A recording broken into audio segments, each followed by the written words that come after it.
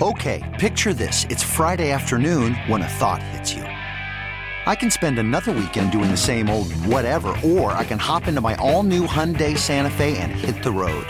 With available H-Track all-wheel drive and 3-row seating, my whole family can head deep into the wild. Conquer the weekend in the all-new Hyundai Santa Fe.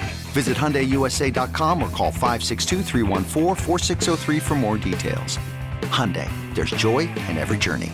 This episode is brought to you by Progressive Insurance. Whether you love true crime or comedy, celebrity interviews or news, you call the shots on what's in your podcast queue. And guess what? Now you can call them on your auto insurance too with the Name Your Price tool from Progressive. It works just the way it sounds. You tell Progressive how much you want to pay for car insurance, and they'll show you coverage options that fit your budget. Get your quote today at Progressive.com to join the over 28 million drivers who trust Progressive. Progressive Casualty Insurance Company and Affiliates. Price and coverage match limited by state law.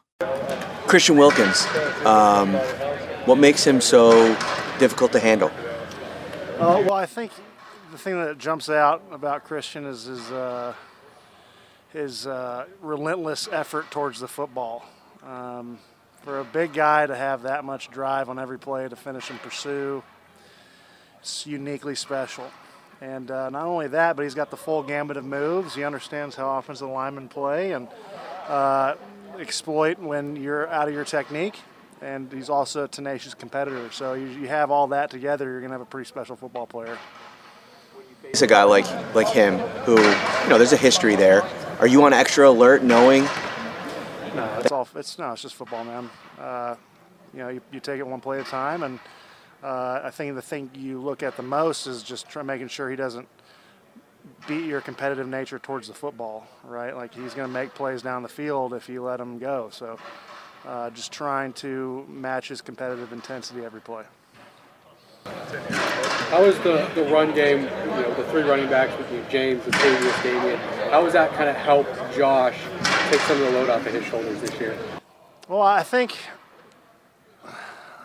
when you're able to effectively run the ball early, which we weren't quite really able to do last week, but Coach stuck to it.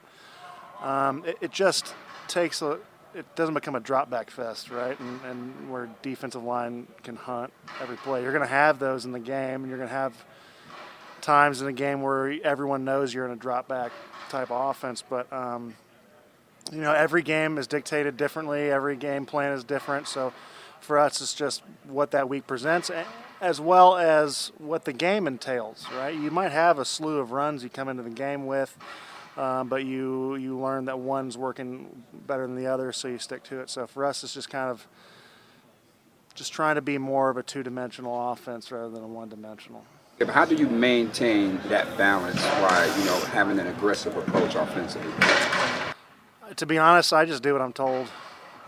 We work on it here, and whatever they call on the field, I just go and hope it works out, man. That's a great question, and I wish I had an apt answer for it, but it's hard to be a philosopher when you really just don't know. Running game can aid in your guys' pass protection, mixing in a few run block opportunities and separating those pass block opportunities that last year seemed to be play after play, but now you're mixing in the run a little bit more. How does that help you guys in pass protection, mixing things up? Well, I think you answered your question a little bit, to be honest. It's not the whole predictability thing. I mean, there are parts of the game where you understand that it's a passing down, right? So for us, it's just knowing when our numbers called in those times to execute. But it just gives the defense maybe something else to think about. That being said, we still have to execute because if you don't execute runs, coaches are less likely to call them. So for us, it's just, and you don't put any extra stress on it or on us. You just kind of detail your work throughout the week, and then hopefully that correlates on Sunday. You played Miami 3 times last year, and they largely have the same group of guys again. What do you remember about those matchups last year and just how physical they were? Yeah, I think that's the word that sticks out to me is they're very physical. They're tenacious towards the football. They complement each other very well, right? Their games, their stunts. And then when you have one-on-one matchups, they try to exploit those. So for us, it's just trying to match not only their competitive spirit with good technique and hopefully marrying that together to have a chance to compete on Sunday. A guy comes in like Connor has and plays at the level that he has, particularly in pass protection. What does that mean for you and Dion? Well, I think Connor is one of those guys who, and I've said it 1,000 times, came in from a very different system that was asked. He was asked to do a lot of different things than he was here, different techniques that Coach has asked, and he really stuck to it. It didn't come naturally to him, but he's a professional, and he stuck to it, and he's gotten so much better at what Coach needs and what we all need and schematically, and it's showing. He's playing phenomenal football. And the great thing about Connor is that he'd tell you that there's still a lot to work on. And that's all you want in an offensive lineman, is a guy who tries to do everything right and then understands that when he doesn't, there's something to work on, and it's a blessing and a curse. So to have a guy like that, and not to say we haven't in the past, right? I'm not knocking anyone who's been here. We've had some legitimately good football players here. Connor stepped up and was really gelled between Dion and I, not only communication-wise, but technique-wise. So I'm very thankful to have him here. Not to downplay anybody in the past, but you mentioned that cohesiveness and gelling together. Is there an example of that with Connor that you noticed? No, there's no one example you can stick out. It really is just the accumulation of every day's work. You could find dozens a day, and that's what you need, the consistency, and Connor's a consistent football player. Centerpiece of this offensive line. You're dealing with a veteran guy in Connor, and then you're dealing with a rookie on the other end. How has that worked for you? How has that balanced out for you? Yeah, that's a great question. Here in Buffalo, I feel like we've had speaking of embarrassment of riches, we've had an embarrassment of riches of guys who might not have a starting role here, but have played a lot of football. We have a guy like David Edwards who started and won a Super Bowl.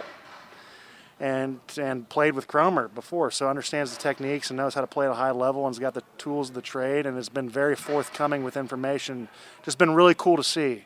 And he's not the only guy. I mean, you got a guy like Bates who's played hundreds of thousands of snaps at a very high level. So he's got a bunch of guys around him that have made my life a lot easier. And then for me, it's just the repetitions and walkthrough and all this stuff. So it's been really nice to see him grow, and I think you guys all see that he's going to be a very good football player. And the nice thing is he also understands that he still has a lot to learn, as we all do. But he's got that hunger to be better, and understands that a lot's been on his plate. And he's rising to the occasion, knowing he's not going to be perfect, but it's striving to get better every day, which is really cool to see for a rookie who's had some success. Roger Saffold at Locker Cleanout last year, it's a bit prophetic, and said you're going to be amazed at how much everybody that was year one with Cromer is going to take this giant leap in just like feeling comfortable with what's asked. It's only 3 weeks, but have you noticed that? Well, I think it's nice for guys to have another off season with them. It's just time on task. It's repetitions. It rarely is a guy going to come in or a player going to come in and immediately get it down, right? We were always comfortable with what he had to say. It was just kind of different in different facets. So, a guy like Spencer Brown, he missed all of training camp and OTAs with the back, and this year he had a bunch of, he had some time, and coaches worked with him, and he's worked. He's really had the fire lit underneath him, and the intrinsic motivation come out every day, which is one of those cool things. We have a bunch of guys right now that love coming to work and understand that there's something to work on every day, and no one's felt like they've arrived. And the thing for us will be to find a way to. It's easier when you lose, right? To find a way to come in with a fire. And the nice thing is, guys come in with this fire every week. And try to sustain that, because there's going to be ebbs and flows, not only as a team but personally. Guys are going to have bad weeks or bad games or even bad stretches, right? So it's just kind of finding a way to be grounded in your preparation, understanding what you do works. It's just kind of chipping away every day. So I know it's a long-winded answer, not totally answering your question, but we're just trying to find something to work on every day, and understand that we have this week an incredible opponent coming in that doesn't need any more hype than they already have, because they're a very talented football team in all three phases. And if we don't come with the collective, cohesiveness to play a complete game, we could get embarrassed. So we're trying not to let that happen. How Ask skill position players all the time about this, but you've bumped heads with a Vic Fangio defense a few times. So what do you know about that, and what do you expect out of Vic Fangio? Yeah, I have the utmost respect for Coach Fangio. Like you've said, I've been able to play him in the past, and he does what he does, and he does it well, and understands that how to exploit certain offenses. He's not going to be the most exotic at times, but he can be. I mean, it really is one of those. The great defensive coordinators find a marriage between doing what they know works for them, but at the same time coming with a flavor of the week. And in the past, he's done a very good job of that. So for us, it'll be making in-game adjustments, trying our best to understand what's going to come, and then it's going to be ebbs and flows. So we'll have to adjust and not panic if he gives us something that we weren't expecting. This episode is brought to you by Progressive Insurance. Whether you love true crime or comedy, celebrity interviews or news, you call the shots on what's in your podcast queue. And guess what? Now you can call them on your auto insurance too with the Name Your Price tool from Progressive. It works just the way it sounds. You tell Progressive how much you want to pay for car insurance, and they'll show you coverage options that fit your budget. Get your quote today at Progressive.com to join the over 28 million drivers who trust Progressive. Progressive Casualty Insurance Company and Affiliates. Price and coverage match limited by state law. You could spend the weekend doing the same old whatever, or you could conquer the weekend in the all-new Hyundai Santa Fe. Visit HyundaiUSA.com for more details. Hyundai, there's joy in every journey.